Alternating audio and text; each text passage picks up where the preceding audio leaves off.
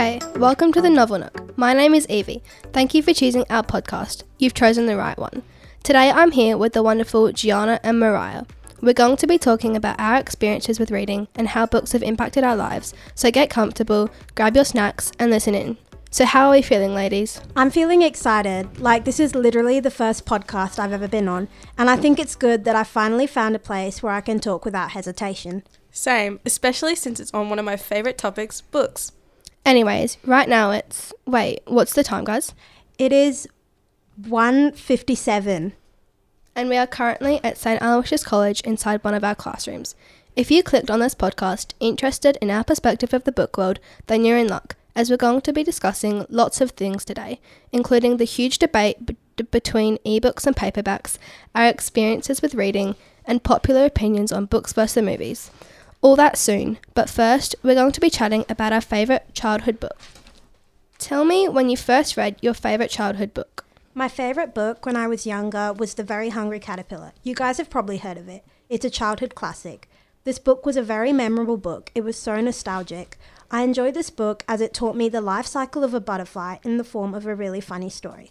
It was illustrated beautifully with handmade drawings, just like a child would draw, which drew me in. I love that book. I love The Rainbow Fish because I was not a big fan of reading when I was younger, but the bright colours are what drew me in, and which motivated me to read the book. Even after I read the book and the storyline and the plot resonated with me. I really miss the times when we could just read picture books and just be kids without all the pressure. That's so sweet. What one thing did you learn from this book? This book teaches kids the days of the week and what food the caterpillar eats, and even offers a little counting lesson. It even carries a subtle message that healthy foods like a leaf are better for you, while eating too much sugary food could give you a stomachache like the caterpillar gets. However, now I realise that there is much a deeper meaning than that. The very hungry caterpillar symbolises how much we feel the need to adapt to trends and things others want us to do, without realising that we don't want it for us. We need to do what is good for us. All actions have consequences. No one told the caterpillar that eating all that food would be bad for him.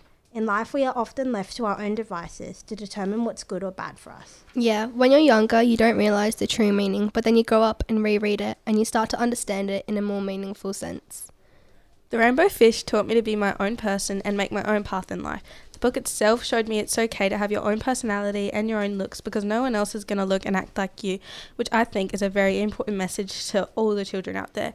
In today's world, many young people are pressured to fit in with society, which I think this book should be shared. Even if it is an older book, I think it was a very important part of many Gen Z children's lives, which I think it should be shared around the world. I think that's really important for kids to learn these days. Tell me about when you guys first read an ebook. Okay, well, the first time I read an ebook was in year 4, I think, and my school had just gotten the Wheelers reading app on all our laptops, so I decided to give it a try.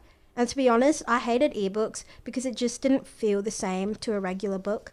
However, in year 5, my mum bought me a Kindle, and I just loved it so much, especially all the tools you could use to highlight and annotate. I loved how you could download so many books and read wherever you want. I just took it on vacations, and whenever we went to a restaurant, I would just sit there reading. That's so relatable. Which do you prefer, ebooks or paperbacks? Here's the thing. I love ebooks, but there is just a whole other experience when reading a paperback book. I feel the characters and the scenes are easier to picture when reading an ebook. My mind goes other places due to the bright light and all the buttons on the screen. I'm quite a fidgety person, so I find the paperback book easier to focus my attention to. Ebooks are cheaper and easier to access, but there is truly nothing like a paper book.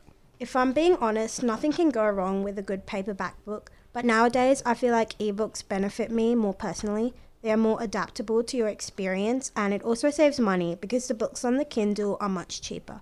I often don't have time to go to the library either, so my Kindle highly benefits me from that.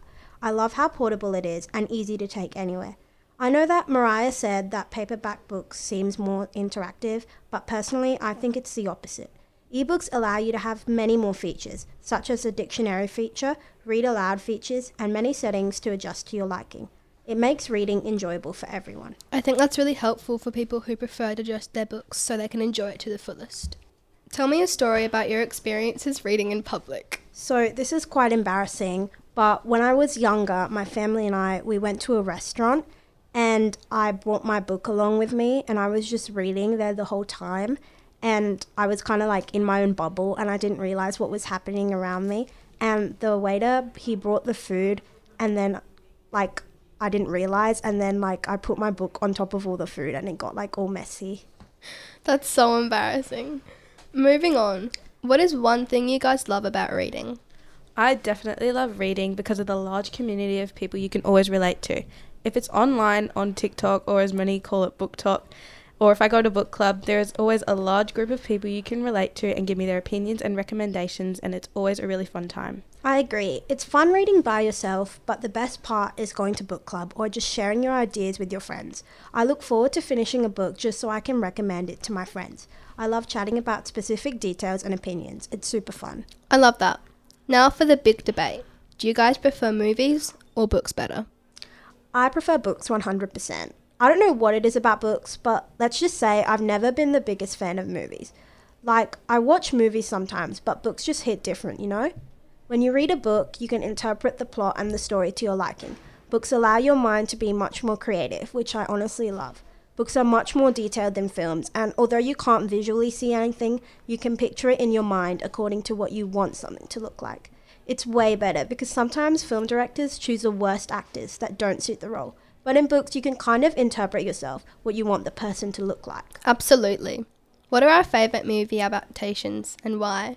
5 Feet Apart is my all-time favourite book adaptation. The book was incredible. I only read it the other day, and I only watched the movie the other day. But after I watched the movie, I was definitely an emotional wreck. I personally thought the movie was way better than the book, maybe because I prefer more of a visual representation, but the book didn't bring out the same emotions for me, personally. This is kind of basic, but I really enjoyed the Harry Potter movie series. Like, it was just a childhood classic, and all the characters came to life, and I felt like it was so magical, and all the effects and like everything just brought it in together, and the actors did a really good job. So yeah. Yeah. Unfortunately, our amazing podcast has come to an end. If you would like to hear more episodes from St. Aloysius College, you obviously want to. You can check them out at our own podcast page. The link is in the show notes for this episode. This podcast was produced by Evie Parish, Gianna Diaz and Mariah for St. Aloysius College in partnership with ArchD Radio and Podcasting.